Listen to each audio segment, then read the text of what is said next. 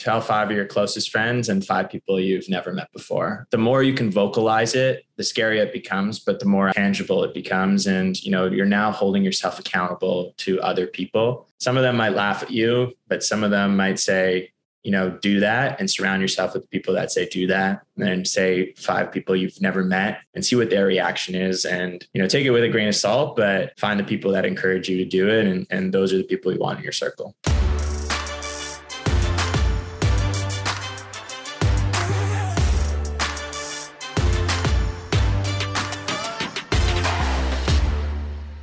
Welcome to the All In podcast, where we dive into the mindset, habits, and stories behind inspiring and passionate individuals who know what it takes to go all in. In All In, you can expect real and raw conversations with athletes, coaches, and leaders on topics like mental health, mindset, psychology, training, wellness, habits, and much more. We hope to leave you feeling empowered with motivational stories, relatable experiences, and actionable advice. And I know that I personally walk away from each episode learning something new. In this episode, we are joined by Connor Emeny, Ironman athlete, ultra runner, and the youngest person in the world to complete an Ironman on 6 continents. In this episode, he shares how he achieved his goal amidst a global pandemic, how to build mental toughness and push through discomfort, the lessons he learned running 100 kilometers, the importance of patience, and much more. I've been following his journey on social for a while, and he revealed that he's working on a book on his journey called All In, so of course I had to have him on the show. So without further ado, let's go all in. Connor, welcome to the All In podcast. I'm so glad to have you on here. I know you said you're from Vancouver, now you're home in Toronto, and you have just become the youngest person in the world to complete an Ironman on 6 continents, which you did so in the midst of a global pandemic, which is like mind-blowing to me. I think it really defines going all in and like doing everything you can to make something happen. So how did this challenge even first start for you? Like what motivated you to even take it on? Yeah, thanks, Natalie. So excited to be here. Obviously, it was a big challenge going through the pandemic and everything. But the way it started, I was actually, went to university in my first year, and like most people do, try out for a few different clubs. And the story goes, I was trying out for the triathlon team with 2 friends, and problem was one of them couldn't swim and the other one, his bike popped in the bike portion. So I was the only one that ended up making the team. And when I made the team, I ended up competing with this guy named Ben Rudson. And Ben eventually went off to complete an Ironman and come 14th at Kona in the World Championships. And this was a guy that, I went head to head with. And I just thought like this was the most otherworldly feat I've ever heard. And I couldn't fathom it. And I became obsessed with this whole idea of, an ordinary person doing an extraordinary thing. So I sent him a text after he did that. And I think it was like 2016 and said, I'm going to do an Ironman in 2020. And, it kind of all started there. That's amazing. And like, how did it go with the pandemic happening? Like what date was your first race? And I think I was following your journey actually for like almost since the beginning on LinkedIn. And I saw you posting updates and like, obviously, races were shifted and things like that. So walk us through that whole process. Yeah. So, the first race was March 7th, 2020. And I remember it so vividly. It was in, New Zealand. So I kind of, left my corporate job and moved halfway around the world. Didn't know a single person, but knew I wanted to do this race and, trained 6 months up to the race, eventually did the race.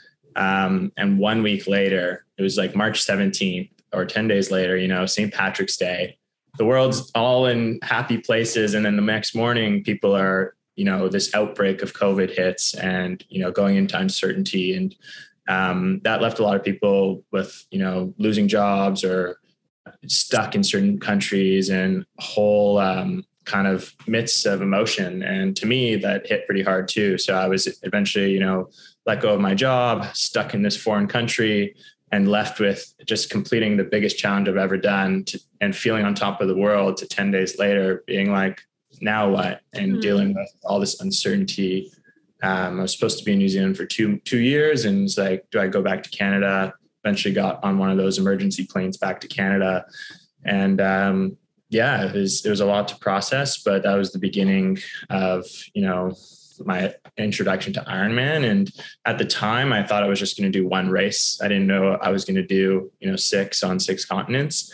But in that kind of period of losing my job and accomplishing the first one, I started to get the itch to do the second one. And that's when I read about a girl, I believe her name's Jackie Bell, an Australian girl who was the youngest person to do an ultra marathon on every continent. Oh, wow. And I thought, wow, I wonder if anyone's done this for, the Ironmans. And started reading into it. And the youngest person was 32 years old. And I thought, this is something that I want to do. I learned so much from the first one. I have no idea how I'm going to do it, but it's something I just etched into my brain and set out to go all in on it. And I knew no matter what, I was going to stick through it. I didn't think this pandemic at the time was going to be here for the duration it was or how intense it was. But, through all the challenges, decided to stick through it. That's incredible. And I'm so curious, did you have an athletic background? As a child, did you take on any sort of similar challenges in other sports when you were growing up? Yeah. I mean, I grew up, playing every sport you can think of. I think from, competitive hockey to the ping pong team at school, anything you can think of, but predominantly did cross country and hockey. Grew up in Toronto and went to St. Michael's College School. So played on the hockey team there. And, they have some incredible athletes that go through the program. And I didn't really realize it at the time, but I was in gym class with Jake Evans, who's now in the National Hockey League on Montreal Canadiens. And then, to my left, it was Justin Knight, who's Canada's fastest 5,000 meter and just ran in the latest Olympics. So I think through osmosis, you're kind of bred to learn these skills and these mindsets of these kind of elite people before, or elite athletes before you even realize that they're these elite athletes. And I was never the fastest nor the best hockey player, but I loved the whole process of getting better and fell in love with the process of getting better. And, would oftentimes be maybe the slowest person on the cross country team, but would love showing up to practice and just the camaraderie that came with it and the whole idea of getting better each day. And my first kind of introduction to long distance running didn't come till 2015. And I think I did my first marathon then, and it was a disaster. I got wheelchaired out and didn't know about nutrition. And, but you go back and you become more resilient, and, your kind of threshold is pushed a little bit further each time you do something that's challenging. Right. And that totally makes sense. And I see a lot of athletes who came from different sport backgrounds then finding Ironman, especially because they say endurance peaks a little bit later compared to, strength and power, which might be a little bit younger in other sports. So are you going to continue doing this for a long time, do you think? Yeah, that's a good question. I think it was such a big goal for me and took a lot of work to do, 6 and 5 of those were in the span of a year, just over a year. So 3 and 3 months, my body took a bit of a beating. But yeah, I do think it's something here to stay. And I think it's just the beginning for me in terms of endurance sports and adventure. And I think it's a special community and types of people that like to endure these a bit sadistic kind of experiences, but putting your body to the absolute limits to see what you're capable of. And the Ironman group specifically, the one commonality was everyone was there showing up because they wanted to be better. And I found that was really motivating. Yeah. Surrounding yourself with the right environment is so important. And that's something that I wanted to ask you about, was exactly about that mindset. Ironman has you require such a mental toughness mindset. I think it's similar in a few different sports where you're really pushing, that end range of endurance or that end range of fitness or things like that. So CrossFit, OCR in some ways. I think MMA is pretty mentally tough as well. And then Ironman for sure, where other things have a little bit more strategy and tactics and, you're working with teammates and things like that. So what is that mindset like? How have you cultivated it? And how do you actually build it so that when you're in the middle of that tough point, whether it's in a race or it's in training, you're able to push through it? Yeah, great question. I think a few things. One is just do hard things. It sounds so easy, but it's really not. I think as simple as waking up and making your bed to jumping in and doing a cold shower, being resilient from the get-go or as soon as you can, as early as you can. over time, you kind of build this calloused mindset of this is something I can work through or something I can get better at. And I think it's a mindset that's always evolving. Just because you can do well one day in one race doesn't necessarily mean that's always going to be the case. So it's constantly working on it. But to me, what's really helped is surrounding myself with people that do extreme things or constantly want to improve themselves. And one story I could share is a friend of mine named John Pockler, who ran 900 kilometers and across the Bruce Trail, which is Canada's oldest and longest marked footpath. Goes from Tobermory to Niagara Falls. And, he asked me to help crew him. And at the time, the furthest I ran was the marathon. So to go and see somebody run 100 kilometers a day for 9 days and wake up, completely battered, didn't know left from right, where I was carrying his food, feeding him, and he just kept going and going, really opened my eyes to what we're capable of or how resilient humans actually are. And I think witnessing that threshold automatically puts yourself into that mindset of something that you can achieve further than what you thought previously you could. So yeah, developing the mindset, I think, is really about surrounding yourself with people that do it or want to do it and challenge you to do certain things. And one thing that I've adopted is just picking one challenge a month. So I'll try for, 12 things in the year. So one of them would be taking a 30-second cold shower every day. One of them would be doing no coffee for a month, even though I love coffee. It's a challenge, or to pick and choose your things that you want to get better at. I love that. And I think the concept of challenges is one that it's pretty simple to implement. I'm just not going to do this, or I'm going to do this every single day. And people often overlook it, but it's the simple things are the things that are going to get you better. Being consistent and building that over 30 days builds a new habit. And then the next month you can add in another one once you've kind of stack that other one or learn something about yourself in that mini month experiment. Of all of those challenges that you've done, obviously aside from the major one of all the Ironmans, which one would be the most beneficial one that you found? Was there any crazy insights that you found with stopping coffee or any of the other ones? So in January I did Veganuary. So I tried, being vegan for the month, and I'm not necessarily a vegan, right now. And I don't think there could be a whole interview just on that. But I think the whole idea of don't bash it till you try it. To me, the idea was, let me educate myself on the benefits and the kind of the subtlety that I added to the challenge of doing it was that I had to make, 90% of my meals. So yeah, you can do January and maybe buy most of your meals. But to me, I wanted to understand, what am I putting into my body?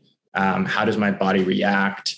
And what are the benefits? What are the consequences? So I would definitely recommend people try, it doesn't have to be a week, but it could be, a month, but it could be a week. And just to kind of learn how your body responds to it.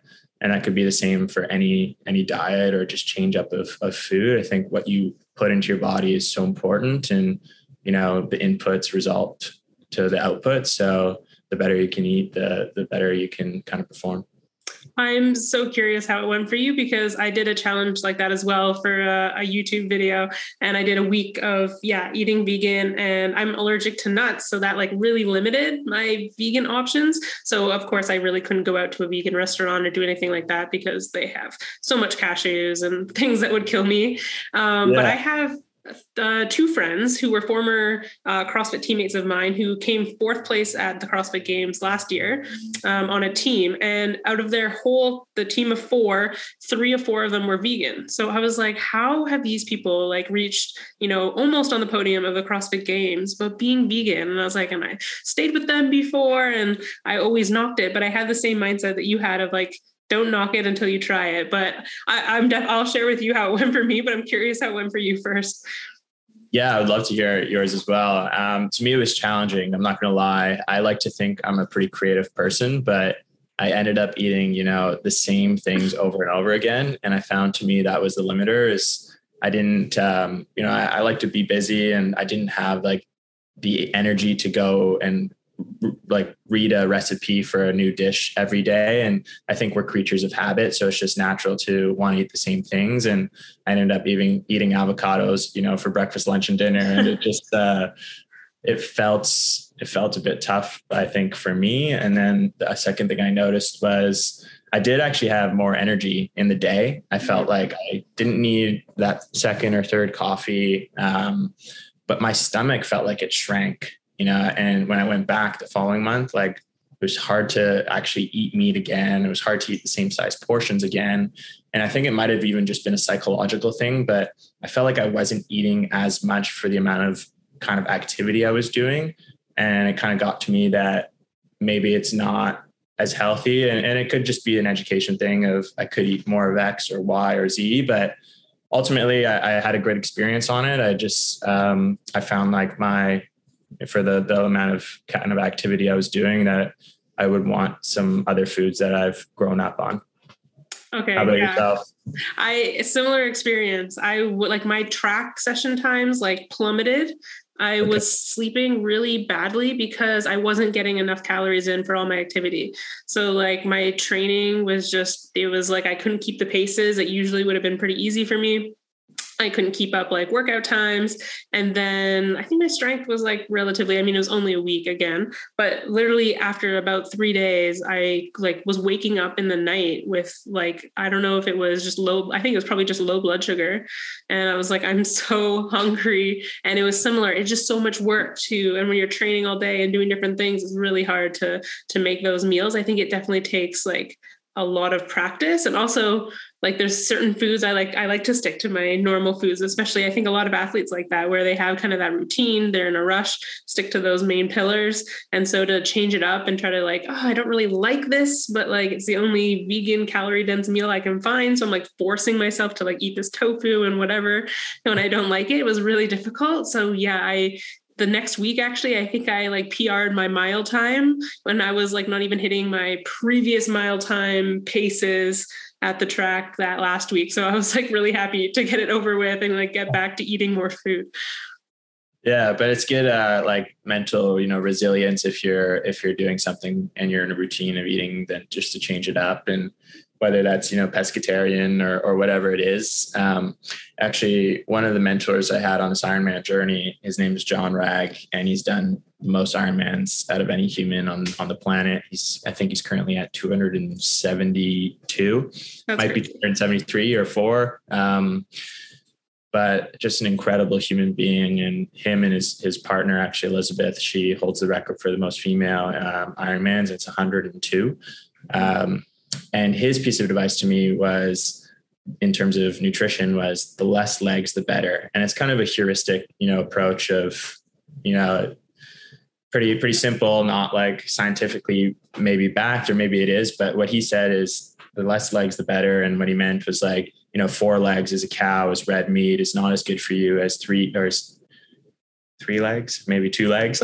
I don't know what has 3 legs, but 2 legs, a chicken, and then 0 legs would be a fish. And kind of that's his approach. And it's pretty simple, but for somebody to accomplish what he has, that resonated with me. And I think on the whole, I do try and limit as much red meat as I can. But if I'm going, to a function or that's what's being served, I'm not going to, omit it, kind of thing. But that's something I've just been trying to gravitate towards, especially when I'm kind of getting closer towards a race.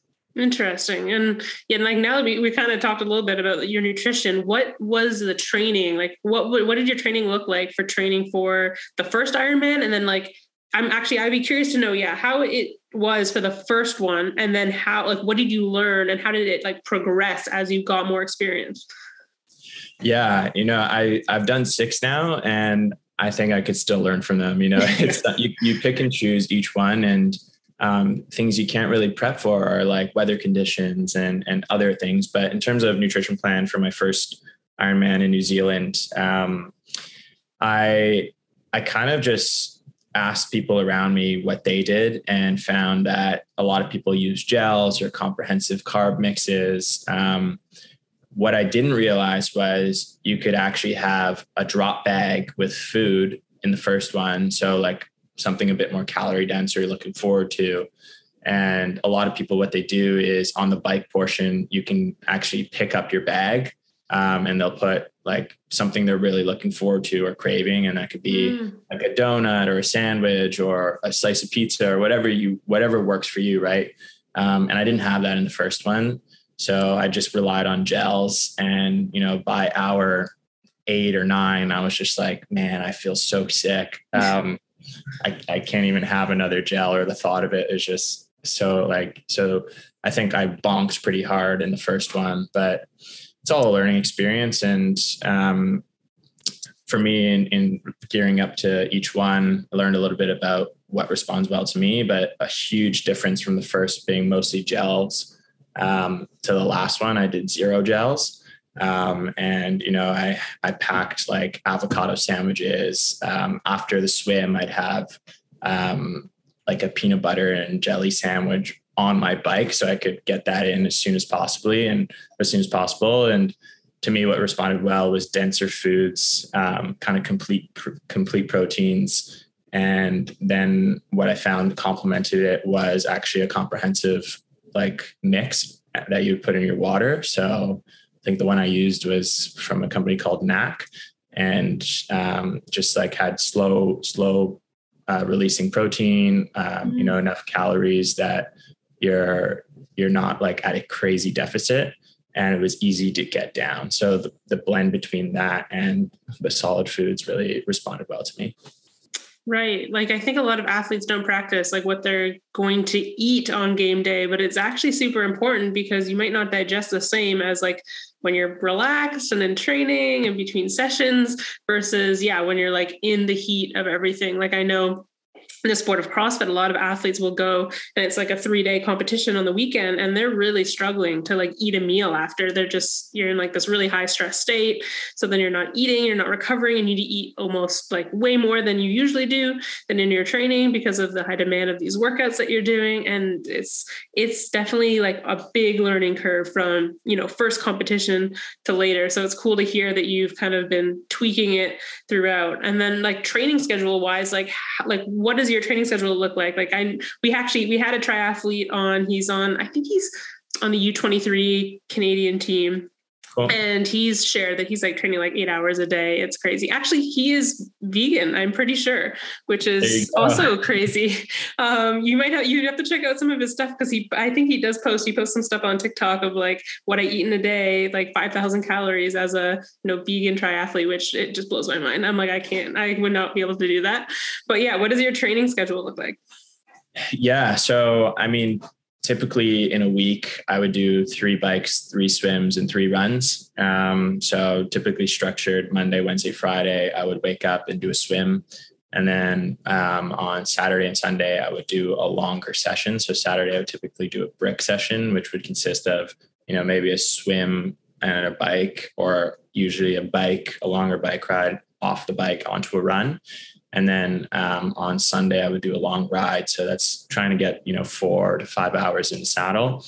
But yeah, I would probably train around 18 to 20 hours a week, on top of working and living. And it comes with a lot of sacrifice, but a lot of reward. And so 3 times a week, swim, bike, run. And I think, in my first one, I trained with a team, Auckland City Triathlon Club, which is awesome. And I'd highly recommend people trying to get into the sport to find like-minded people, because you just hold yourself accountable. You have better programs.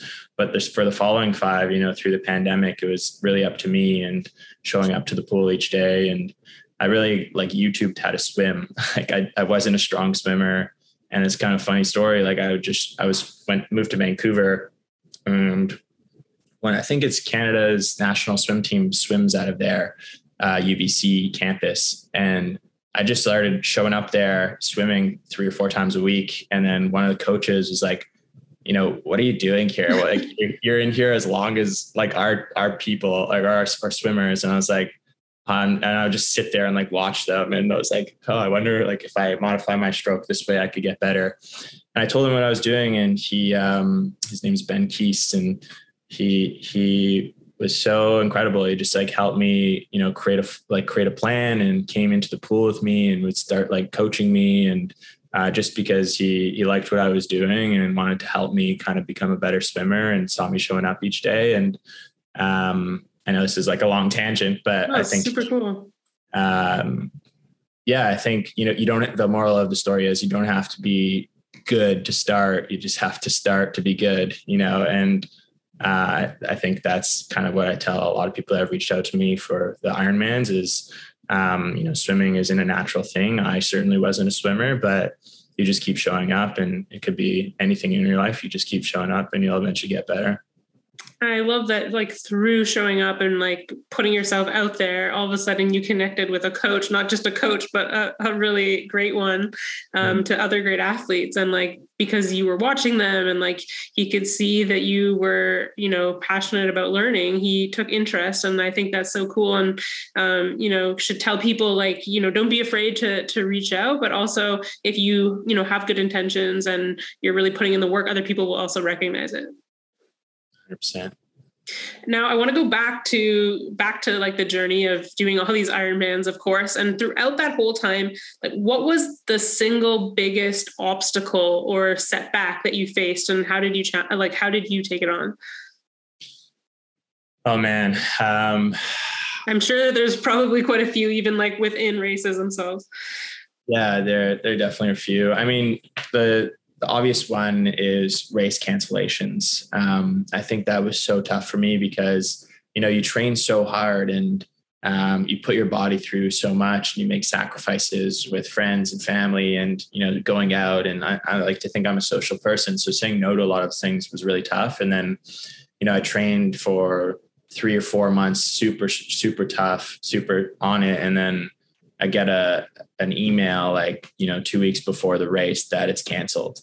And it's just like, you just want to throw your head through the wall. You're like, why did I do all of that work? But the whole idea of like staying ready, I think is something that I learned. It's like, there's never going to be a perfect time. Things aren't going to go your way, but what can you control? And you can control just showing up, doing the work. And when it's right, it's right. And sure enough, I was upset about that one not happening. And then I ended up doing, 3 in 3 months in September, October, November, back to back to back. And I think that like, instead of lifting my foot off the gas, I channeled that frustration into training even harder. And I was like, this gives me more time to get better and sharpen the tools. And, going from the first race to second, my primary objective was like, I want to beat my times. And so I like beat my time in that race. And I was just so proud of myself for like all the work and sacrifice. And I think that's what it's about, is like you versus you at the end of the day, just like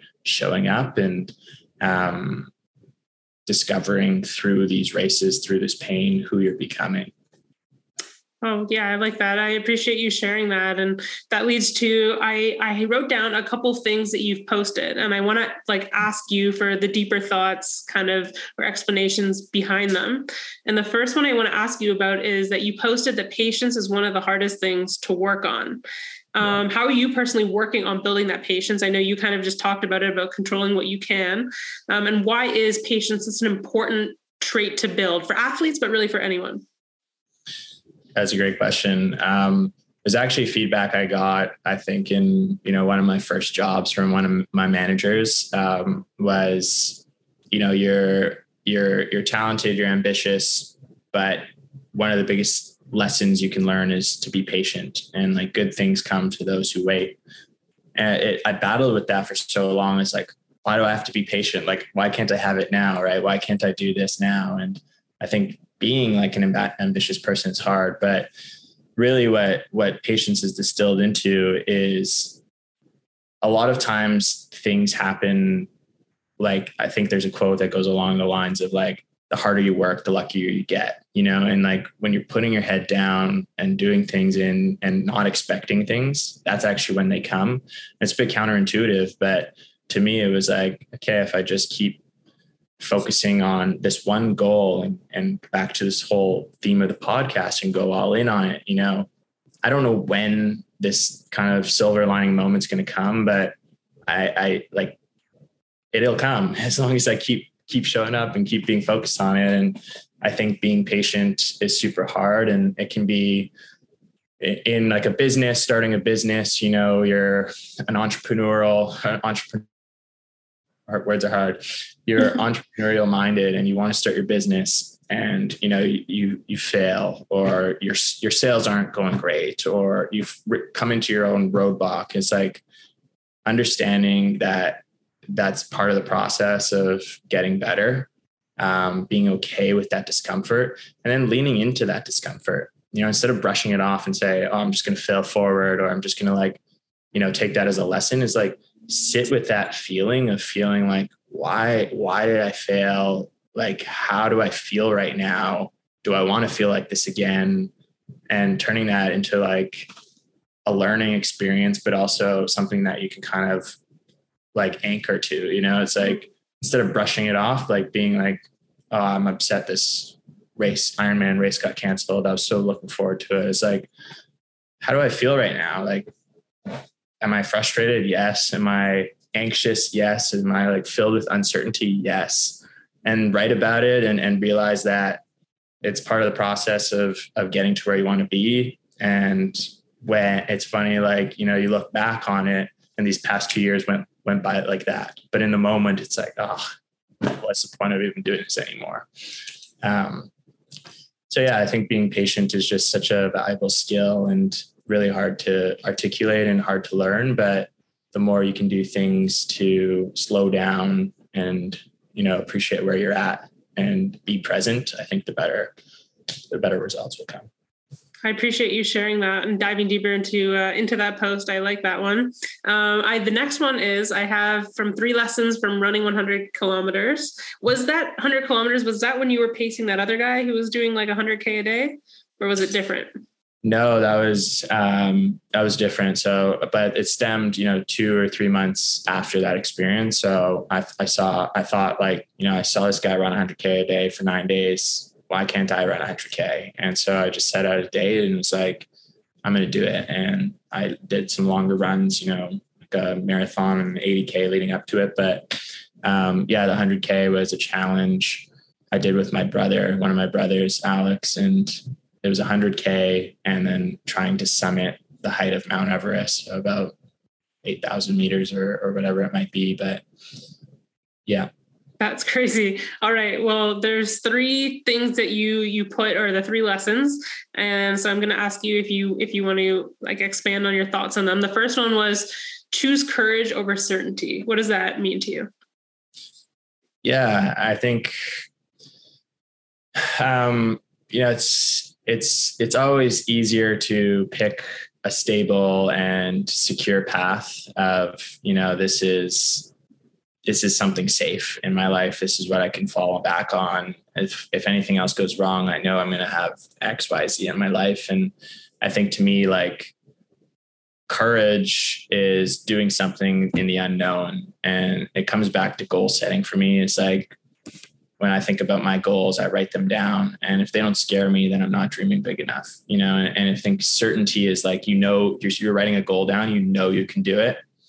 Like, what's the point of even writing it down? It's like, do something that if you can run a marathon, like maybe write down, run a 50K, because that scares you. Then you're starting to get into this courage element. And I think that's where the real growth happens. And even if you fail, right, you go and run 43K, you surpassed your expectation and you have a new benchmark to work towards. So to me, it's about understanding, like, when you think about something, ask yourself one more time, what would scare me if I wrote it a bit further, and use that as the courage lever.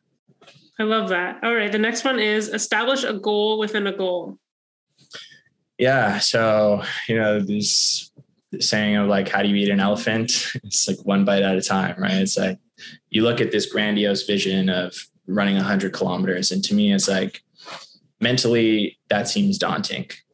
But if I can break this down into, 10 10Ks, I know I can run a 10K. So let me just focus on that and just take that first step to run the first 10K and then reassess. And it's like, whatever you've accomplished is already behind you. So breaking it up into chunks narrows your thought capacity of like this daunting vision, right, of like accomplishing this big thing, and it focuses on doing things you can already do, and then they eventually amalgamate into a bigger picture. I love that. And then the last one is share the moment. Yeah, to me, I think that's the most important. The best memories that I've ever created aren't by myself. They're with people around me. And I think when you can do something and share it with people, it just becomes kind of eternal or like timeless. And it's something that you can look back on and remember and laugh about and share with, and becomes a bit more special. And I think ultimately, a lot of people get the success of, achieving what they've achieved or the title, but it takes so many people along the way to help you get there, and just sharing the appreciation, sharing the moment, like helps absorb that. And then the second kind of thought on that is like, share it to social, and you share it because you never know who's going to reach it. Like if I didn't share it to LinkedIn, you and I might not have had this conversation right now. And I was always like, who am I to share anything in this world? Like I haven't accomplished anything compared to so many people. And it's like, I think you can learn something from anybody. So, put the ego aside and be willing to share what you've learned, because it might help somebody achieve something that they want to achieve too. I love that. I think that's a really important lesson, especially that last part, because I think a lot of people are scared to like share their story or their accomplishments or their failures or anything like that on, publicly, or even like with their friends or their family, because they're worried, like, who am I? Like this other person did this crazier thing, or this other person has it worse, or whatever it is. But like you and I could do the exact same thing, but someone might resonate more with you doing it because they have a similar background, or, the way you shared it versus when I did it, or they could be different in different cases. Right. And so like, I think there's just more voices, and having more people to relate to and like resonate with is, to me, like only a positive thing. 100%. So I'm curious, before we move on from that 100-kilometer run, because not last winter, but the winter before, I did a 100-kilometer cross-country ski. And I want to know, did you experience like an insane brain fog the day after? Because personally, it took me like mentally to recover was much harder. It was like the next day physically was rough, but then I was fine. But it was like mentally, it took a little bit of time. Yeah. I mean, I think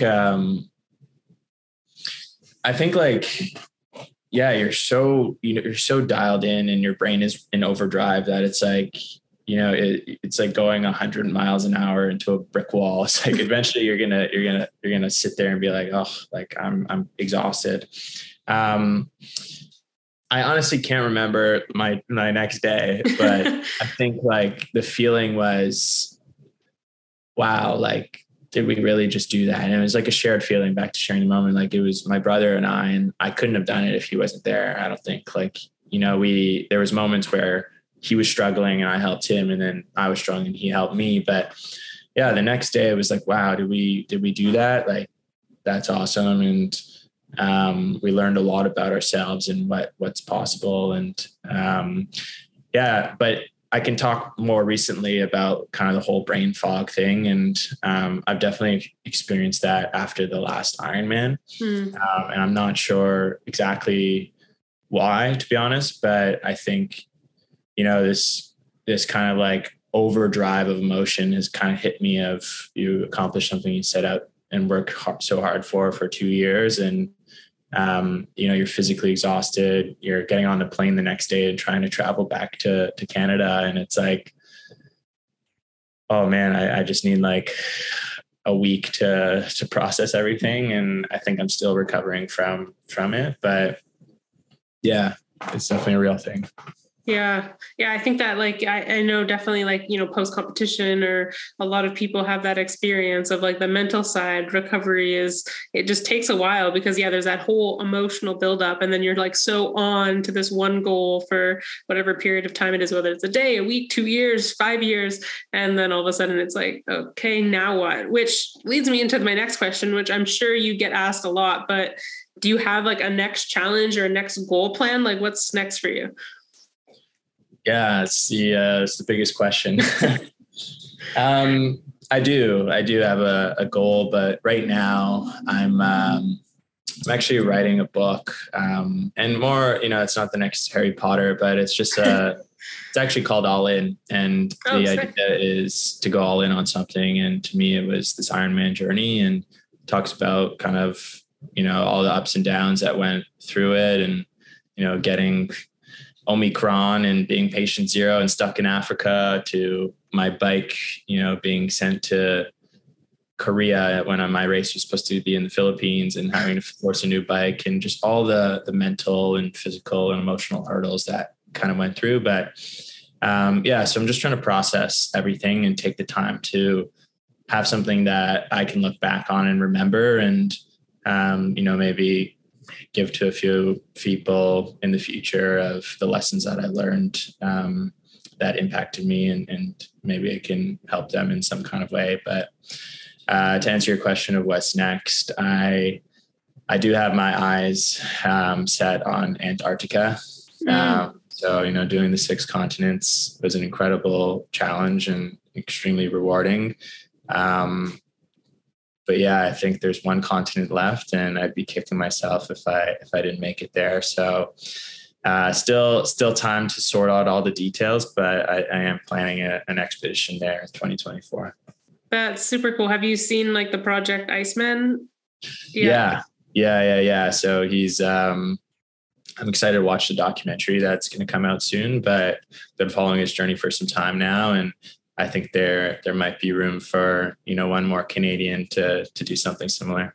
Yeah, that would be amazing. And I love the whole concept of a book. I'm excited to read it. Another question I want to ask you, looking back on your journey, instead of like, what accomplishments are you the most proud of, or like results, I think it's a big thing that we talk about on the podcast is like focusing on that process and, tying your identity more to like who you're becoming and who you are rather than what you do. So what are you the most proud of like the traits that you acquired or worked on throughout the process? Like who did you become through this process of the last 2 years?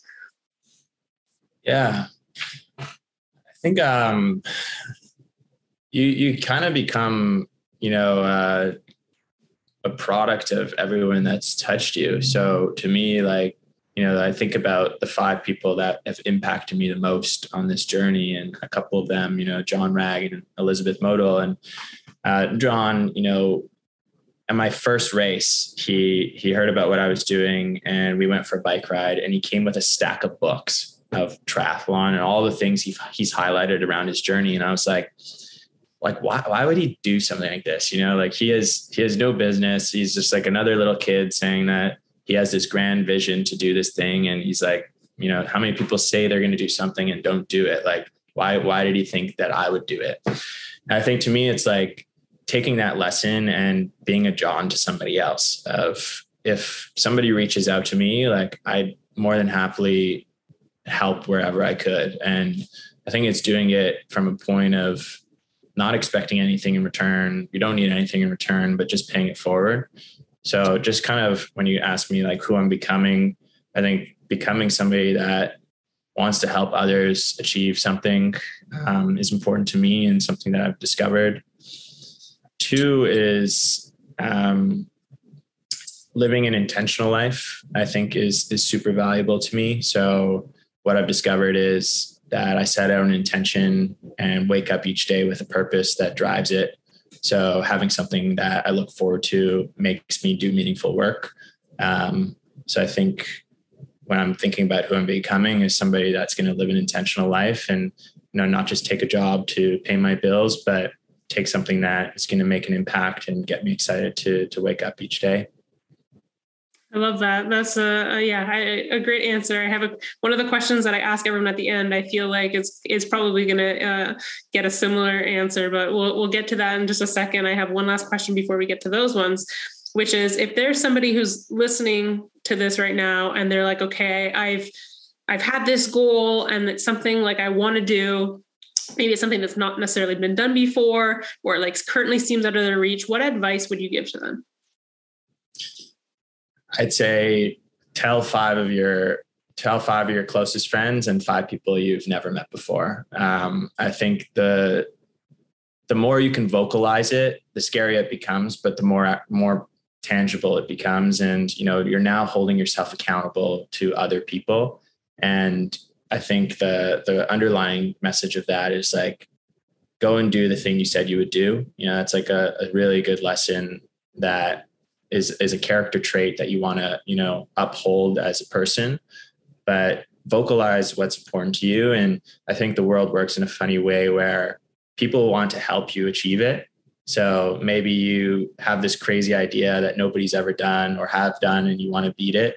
Tell 5 people and some of them might laugh at you, but some of them might say, do that, and surround yourself with people that say do that, and then say 5 people you've never met and see what their reaction is. And, take it with a grain of salt, but find the people that encourage you to do it. And those are the people you want in your circle. Great advice. I love that. All right. So there's 3 questions I ask everybody at the end of the episode. The first one is, out of all your daily habits, what is the single biggest game changer for you? That's a great one. I think waking up on your first alarm, it's so basic, but instead of planning to snooze for 10, 20, 30 minutes, whatever it might be, just wake up right on the first one. And one of the things that I've read about and has helped me is this kind of 5-second rule. So as soon as your alarm goes off, instead of turning it off right away, you count to 5 and you go 5, 4, 3, 2, 1, and then you get up. And I think that just kind of helps get you up and at it.